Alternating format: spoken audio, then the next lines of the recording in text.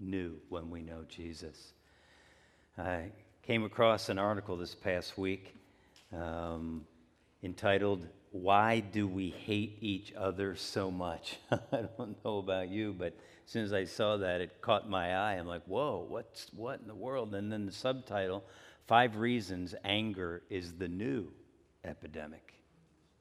It's really not new, but it certainly seems to have raised its ugly head to a much greater degree in the last number of years. And one of the things that Carey Nieuwhof says, one of the things that is changing quickly is how deeply we seem to hate one another. And we're not just talking about believers here, but nor are we ignoring that truth is also among believers. There is an epidemic of anger, expressing anger, the freedom to just spout off and act angry towards anybody for any reason whatsoever. And then I've been reading a book. I spent more time catching up when we were away on vacation, entitled Christians in the Age of Outreach: How to Bring Our Best When the World is at Its Worst. And one of the opening illustrations of the whole point is, if you remember back in 2015, and you may not, but back in 2015, at Christmas time, Starbucks had this controversy. Actually, it wasn't their controversy, but every year Starbucks does special Christmas cups. You with me? Some of you go, who? Ask Scott, all right? They have a Christmas cup. Well, in 2015, it was just all red, the red cup with their insignia on it. And somebody got all bent out of shape and put it out there in social media, and it exploded and went viral. What's wrong with Starbucks? They took Merry Christmas off the cup, and because they took Merry Christmas off the cup, they must hate Jesus. And this thing just spread like wildfire. Well, the truth of the matter was, Starbucks never had Merry Christmas on their cup. And they're, as far as I know, an unsaved corporation. There may be believers in there. I know there are believers that work for Starbucks, but they don't know any different. So that's but the reaction of God's people is what was so ungracious and ungodly.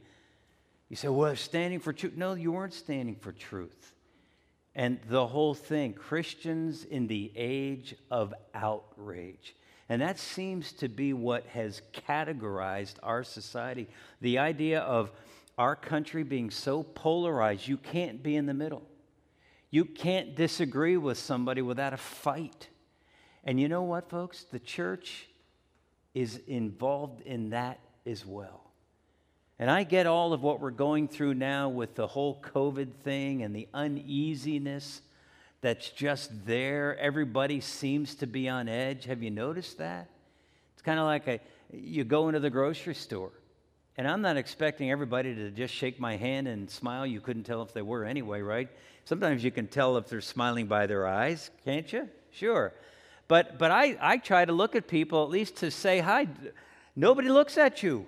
It's like no eye contact, because if I look at you, I'll get the virus. I don't know what it is, but it's just like that's our culture. Everybody's on edge. Folks, I get that. I'm there. Man, I'll tell you, after a couple of weeks at home back in March and April, I was ready to pull my hair out or something out. I just was like, wow, this is nuts. What's going on? We as believers have a lot going on. And I don't want to just, like I say so often, make it sound like, oh, just suck it up and rejoice. You know, the Bible says rejoice in all things. Again, I say rejoice, Paul says. And we should, but I'm not trying to sound overly spiritual. I'm not trying to sound like, come on, what's wrong with you? Just go home and take 2 aspirin, you'll feel better in the morning. Or go home and read a couple verses, you'll be okay by tonight. I'm not trying to say that, but people, we as believers must model the presence of Jesus in our lives. You say, Glenn, what's the point? What are you driving at? Well, we're beginning a new series today. We're calling it In This Together. In This Together. We're going to talk about unity. The unity of the church. The unity of your family. The unity of your home. The unity of your neighborhood with you as an individual believer. And how we respond to one another, whether it be in the church or in the workplace or in the neighborhood or in the store or wherever. The importance of recognizing we are responsible to get along with one another. We, more than anybody else on the face of the earth who know Jesus, ought to be living at peace as much as it's possible within us to live peaceable with all men. And we need to recognize the need at times to forgive one another. We need to love one another. We need to confront each other about sin. And we're going to talk about those relationships and the unity that needs to be existent in the church. And I'm not just talking about Heritage Baptist Church, but yes, that's where it starts with our local body. But we're talking about the church universal, the big capital C church. All believers from the day of Pentecost, the day the church began, to the rapture. But certainly that's lived out in the individual small c local churches. It's critical that we live with Christ in mind. As believers, we've been commissioned to make more people more like Jesus. And if we're going to do that, we need unity in our churches, in our relationships, in our homes. We all need to get along everywhere we go. But understand something. Unity is not easy. It's not. It's hard. It's difficult. Churches have been fighting one another for years. Churches divide and split over the most ridiculous things, over the most insignificant, petty preference issues. We must live together in unity. And if I was to ask you then this morning, so what do you think is the greatest hindrance, the greatest detriment, the greatest cause of disunity in the church? What would your answer be? Think about that. Talk about it later. What would it be? What causes the lack of unity? What creates disunity? Well, let me give you one word, a real small one: sin. Sin. Now, that's a real big generalization. You saw some of the sins that were listed on that opening video, the things that definitely will create disunity in a church. But let me give you two specific things that I know. At least a couple. We could spend all day on that. We're not going to do that. But first of all, it is Satan. 1 Peter chapter 5 and verse 8. Peter tells us that what we know, that you are, he says in 1 Peter chapter 5 and verse 8, he says, be alert and of sober mind. Your enemy, the devil, prowls around like a roaring lion looking for someone to devour. 1 Peter 5:8. The devil, your enemy, Satan, is out to ruin your life as a believer. Now, if you know Jesus, there's nothing he can do about that. He's lost the war. But he can win some battles along the way and make you ineffective and grumpy and no way you're going to reach those who need Jesus. But it's not just Satan, because it's real easy to say, yeah, the devil made me do it, right? But that's not only, because James talks about in chapter 4, verses 1 to 3, he says, it's you. Yes, it's Satan, but it's also you. What causes fights and quarrels among you? Don't they come from your desires that battle within you? Now, you're going to see a lot of second person pronouns, you and your. When you see you and your in these verses here, they're plural. He's not talking to you as an individual. He's talking to you as a brother and sister in Christ in a church. Peter was addressing, or James was addressing, a group of believers in a local church or in local churches. They apply to us today. So verse 2, when we go on here, we find out that he says, you desire, but you do not have. so you kill. You covet, but you cannot get what you want, so you quarrel and fight. You do not have because you do not ask God. You quarrel and fight. You do not have because you do not ask God. What are they quarreling and fighting about? What they want. We want what we want, right? We all have our own preferences. We did a little thing last week. I don't know what it was called. Some kind of an Instagram thing for our staff we're going to do so that people can get to know us, so that you can get to know us in a different way and others as well. But so it's kind of like, what's your favorite ice cream? Oh, man, at Manning's. Boy, that's one of those, how do you say a favorite at Manning's, right? It's like a whole bunch of things. And so as we talk about that, it's my desires. Those are the things that I want. And that's what we're talking about here. So the you is all plural. You covet, but you cannot get what you want, so you quarrel and fight. You don't get what you want, you don't like it, you tell somebody about it. Verse 3, this is what James says. When you ask, you do not receive, because you ask with wrong motives, that you may spend what you get on your pleasures. Selfishness, sin, and self. That's the problem. That's what creates disunity to the greatest degree. Satan and self. It's real simple. You see, the essence of sin is selfishness. At the very heart of sin is selfishness. More than anything else. I mean, sin is a broad, sweeping term that has a lot to it. But at the heart of it is, I want what I want. And selfishness is at the very heart of division and disunity in the church among God's people. And instead of praying for what we want, we ought to be praying for what God wants. God, give us a desire. Give me a desire to obey you. God, give me a desire to pursue your will in my life. God, give me a desire to pursue unity in the church. God, give me the heart to do everything I can to ensure that people I know are at peace with me and others within our body. And this morning, as we move forward, we got to remember the title of our series.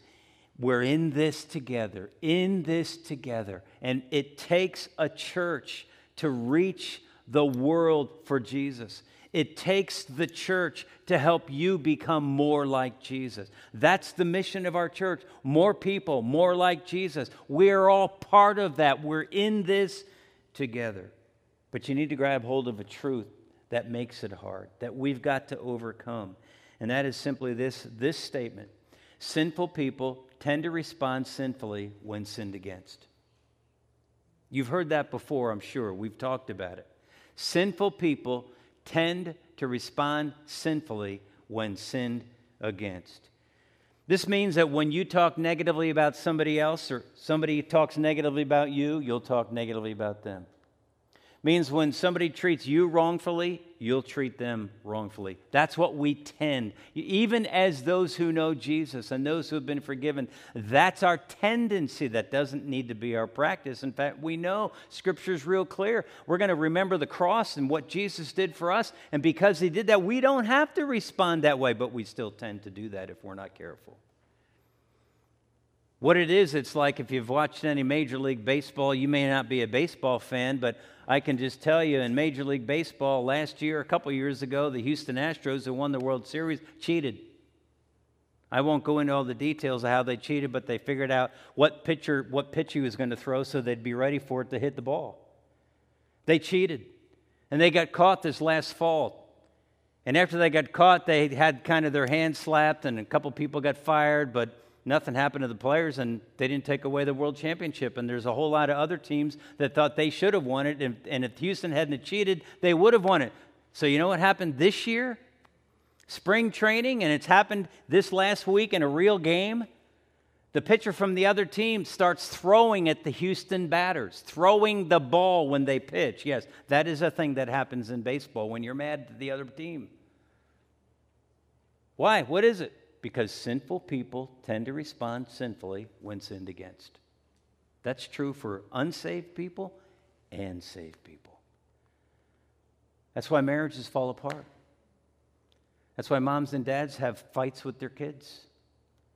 That's why situations at work many times fall apart and run angry and people are upset. That's why in our neighborhoods there's fighting and arguing sometimes amongst neighbors. That's why in our schools the same thing holds true, because sinful people tend to respond sinfully when sinned against. And that's what makes unity in the church so difficult. Sin. Satan and self. Satan and self. And we need the victory. It's hard work. But Jesus went to the cross so that we could be one, and we're going to look at that. So let me share with you, because we're in this together, let me share some thoughts about unity. First of all, number one, unity is foundational to the local church. Unity is foundational to the local church. If you're taking notes or want to write this down or take a look at it, 1 Corinthians chapter 1. 1 Corinthians chapter 1 and verse 10. And we're just going to look at it there. Paul says this. He's talking to the church in Corinth. Now, there's a lot of churches that had problems with disunity and division. Ephesus did. Paul told them, you need to recognize you are one in the Spirit. You stand one together. Philippi, the church there, Paul said, hey, you need to be of one mind and one heart. Be like Jesus, he said. Well, here in Corinth, he says, I appeal to you, brothers and sisters, in the name of our Lord Jesus Christ. He's like, I'm appealing to you, people. You church people, you who know Jesus, you who know better, that you all agree with one another in what you say. Obviously, they didn't. They were in disagreement. And you could go on and find there were divisions. One, I'm of Paul, I'm of Apollos, I'm of, the real spiritual ones. I'm of Jesus. You can just hear them, can't you?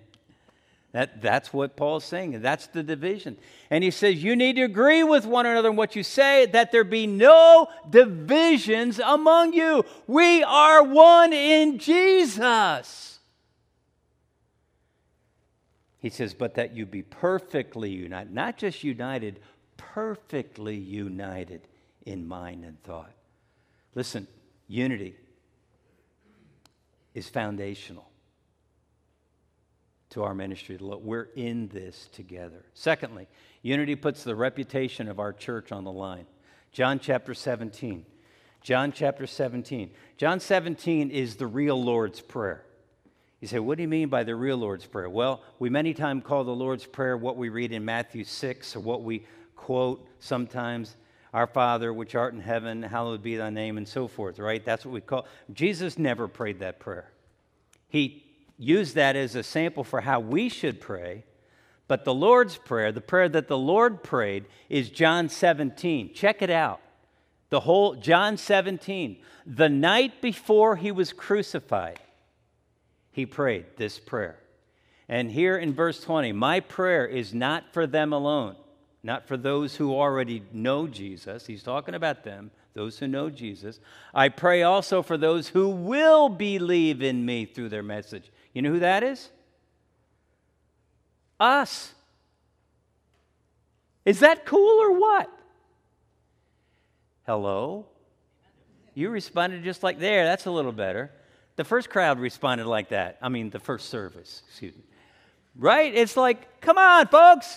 Wow, Jesus prayed for us before you even were born.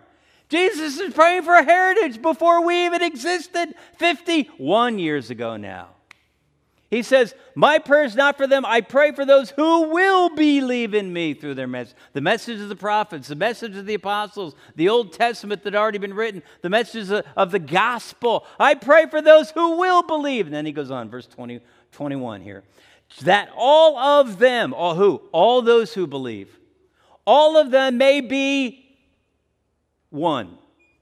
Would you agree that that means that all of them may be unified? You may not agree, okay, but I think you do. But we'll see that that's exactly what it means. Father, just as you are in me and I am in you, he says, hey, we, Son and Father are one, and so is the Holy Spirit, the triune God, the Trinity, 3 in 1, right? We're unified. He said, just as you and I are one, and I am in you, may they, those believers, also be in us, so that the world may believe that you have sent me. I'm going to come back to that phrase. That the world may believe that you have sent me. Verse 22. I have given them the glory that you gave me, that they may be one as we are one. We are united, Father, Son, Holy Spirit, we are one. That they, as believers of old, will be one. And then here it is, verse 23. Here's the clincher. I and them, you and me, so that they may be brought to complete unity. There it is. See, that's how I know the one mentioned back a couple verses is unity. That they may be brought, this complete unity is what Jesus is praying for all believers, us, the church. Then the world will know. There's the reputation on the line. You see, if people don't see unity in God's people in the church, how are they ever going to know that what we claim to be true is true? They won't. That's what Jesus is praying. The church needs to be one. They need to be unified. Why? So that the world, those who don't know Jesus, will know that you, Father, have sent me and that I have loved them even as you have loved me. Wow. See, the reputation of the church is on the line based upon the unity that exists among God's people. Thirdly, unity compels us to love one another. This is just an easy one. To say, to agree with, to do, now that's another story, because here's what Jesus said. Here's what Jesus commanded in John 13, 34 and 35. A new command I give you. Love one another. Love one another as I have loved you, so you must love one another. By this, everyone will know that you are my disciples. Kind of like what we just read in what Jesus prayed for in John 17, right? But now he's saying to the believers, you need to love one another. Why? Because that is how everyone will know that you are my disciples, how that you are my followers, how that you are learners of God, of Jesus, followers of him. How? If you love one another. That's how. Listen, unity compels us to love one another. If we're going to be unified as a church, as a body of believers, we must love one another. That's the only way it'll happen. If we're not together, if we're not completely unified, perfect unity, as Paul said, we won't experience, we won't know that unity that is so necessary to our testimony amongst those who don't know Jesus, and our ability even to attract those who do know and see them grow so that we can become one. And then lastly, unity is critical to accomplishing our mission. I'm not going to take the time to go through Matthew chapter 28. We've done that often. Matthew chapter 28, verses 19 and 20, the Great Commission, which we say is our mission as a church, right? Go make disciples. Go. That's the evangelistic part of it. You got to go. You got to reach people for Jesus, make disciples, see them come to know Jesus, then baptize them, and then teach them to obey all things, everything I've commanded you. And then, here's the clincher. Now, it takes unity for that to happen. If we're going to reach all nations, if we're going to reach the world in which we live, we need to be together. We already saw how that was critical. But Acts chapter 1 and verse 8, this is what Jesus said. You will receive, after the resurrection, Jesus said to about 120 believers, he said, you will receive power when the Holy Spirit comes on you. When was that? When was that? When was the Holy Spirit going to come on them in power? Acts chapter 2, verse 1, when the church began, the day of Pentecost, right? That's when that happened. So he says, when the Holy Spirit comes, you'll receive power. On the day the church begins, the day of Pentecost, Acts chapter 2, When that happens, you'll receive the Holy Spirit's power to do what I've called you to do, to reach the world, to be my witnesses in Jerusalem and all Judea and Samaria to the ends of the earth.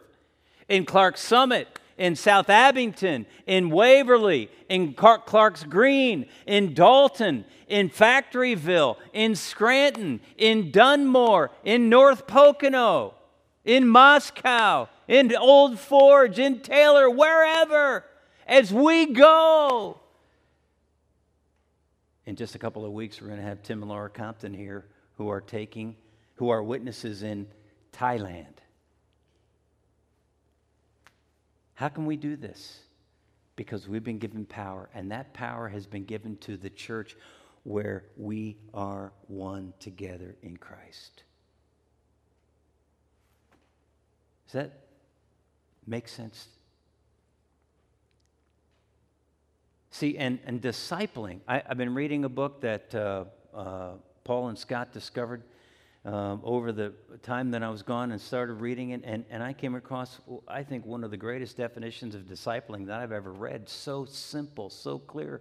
Mark Dever, in his book called Discipling, says this: discipling is helping others to follow Jesus. Doesn't get any easier than that. I mean, is that clear? Is there anything you can't understand about that? No. Discipling. We're making disciples when we help others follow Jesus. So if a person doesn't know Jesus, they're not saved, they're still in their sin. What do? How do we disciple them? We help them to follow Jesus. Believe in the Lord Jesus Christ and you'll be saved. And then we baptize them. That's helping them to follow Jesus. And then we teach them to obey. Why? Because that's helping them to follow Jesus. We do that with one another. Why? Because we are the church and we must be unified as one together in doing that task. Whew. Now, there's a whole lot more to say about unity, about being in this together. But it's so important that we understand. I want you to think with me about what might happen if we all chose to live in unity with one another. Hey, you may be thinking now, is there some kind of a problem in our church that I don't know about? Is there some kind of division? You're preaching on unity and you're talking about division and you're... No, not that I know of. Oh, I'm sure not all is well with everybody. I don't know of any big thing, though. But obviously, you read through the New Testament, and it was talked about all the time as a problem in the church, disunity. We're talking about, in this crazy day in which we live, the need to be in this together, standing united, perfectly united in Christ.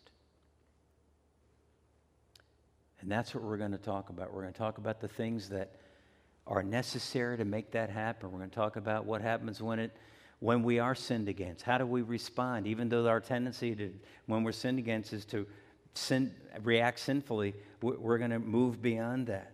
And the thing that I want to say to you today as we begin is you begin by asking yourself, am I loving one another? That's the command of Jesus, to make sure that we are one. We've got to love one another. Love those who know Jesus. That's the context. Talking about loving believers, loving one another. We got to do that. But sometimes when we don't always see that. Can I suggest that if you're serious about this, ask those who know you best. Ask your spouse, your husband or your wife. Ask your kids. Ask your parents. Ask your close friends, those who know you well. Because here's the thing, we typically don't see it when we're unloving. I mean, I don't even sometimes see it when I'm that way with my wife. I can tell after a while that I see her response is like, I've hurt her, and I'm like, oh man, what's wrong with me? I wasn't loving. Love is a verb, an old song used to say. It's not, it's a noun, but what we're talking about here is love is a verb. We must love one another. Ask somebody who knows you well, is there somebody that I don't love? Do you see anybody in my life that I need to make things right with because I'm not loving them? And when I'm not loving somebody within the body of Christ, guess what I'm doing? Creating disunity. Might be only a little fraction of part of the body, but it's disunity. And we need to love one another, but it's hard. And it's hard because sinful people tend to respond sinfully when sinned against. Now, 1 Corinthians chapter 11, where we read Paul's challenge to the church in Corinth about the Lord's Supper, and we're going to do that. We're going to give you an opportunity to examine your heart, as Paul says in verse 28, everyone ought to examine themselves before they eat of the bread and drink of the cup. And you know what I'm convinced that this really is? We've talked about it. It was disunity. It was division in the church. Say, how do you know that? Well, back in chapter 11 and verse 18, Paul says, I hear that when you come together as a church for the Lord's Supper, that there are divisions among you. And so when Paul says examine yourselves before you partake, he's saying, you know what? When you examine yourself, are you the cause of division in the church? Because if you are, you need to make it right. And if you are, maybe you ought not to take communion. Because communion is for those who know the Lord, first of all. And it's those who are in regular fellowship with God. That's sin dealt with, 1 John 1:9. But that's what I believe Paul was really addressing, is the division. Do you realize that 1 Corinthians, about 25% of the book of 1 Corinthians is about disunity? Paul, right? That's pretty significant. 25% of those 16 chapters talk about dealing with disunity in the church. We need to look at that as critical and important to the work of God. This past week in my time with the Lord, I one morning was thinking about sin and thinking about my message, and I thought, you know, it amazes me. I began to think how fearful we are of the virus and of doing what the governor says so that it doesn't spread. But what really amazed me was how not even close to that same level of fear or concern is our unwillingness to deal with sin the way God says. Well, we'll do what the governor says to deal with the virus. But what about what God says to deal with sin? Huh? I thought long and hard, wrote it down in my journal. I thought, oh, man. We need to fear what God says about dealing with sin and obey. And if it's disunity, we need to make that right. We must love one another.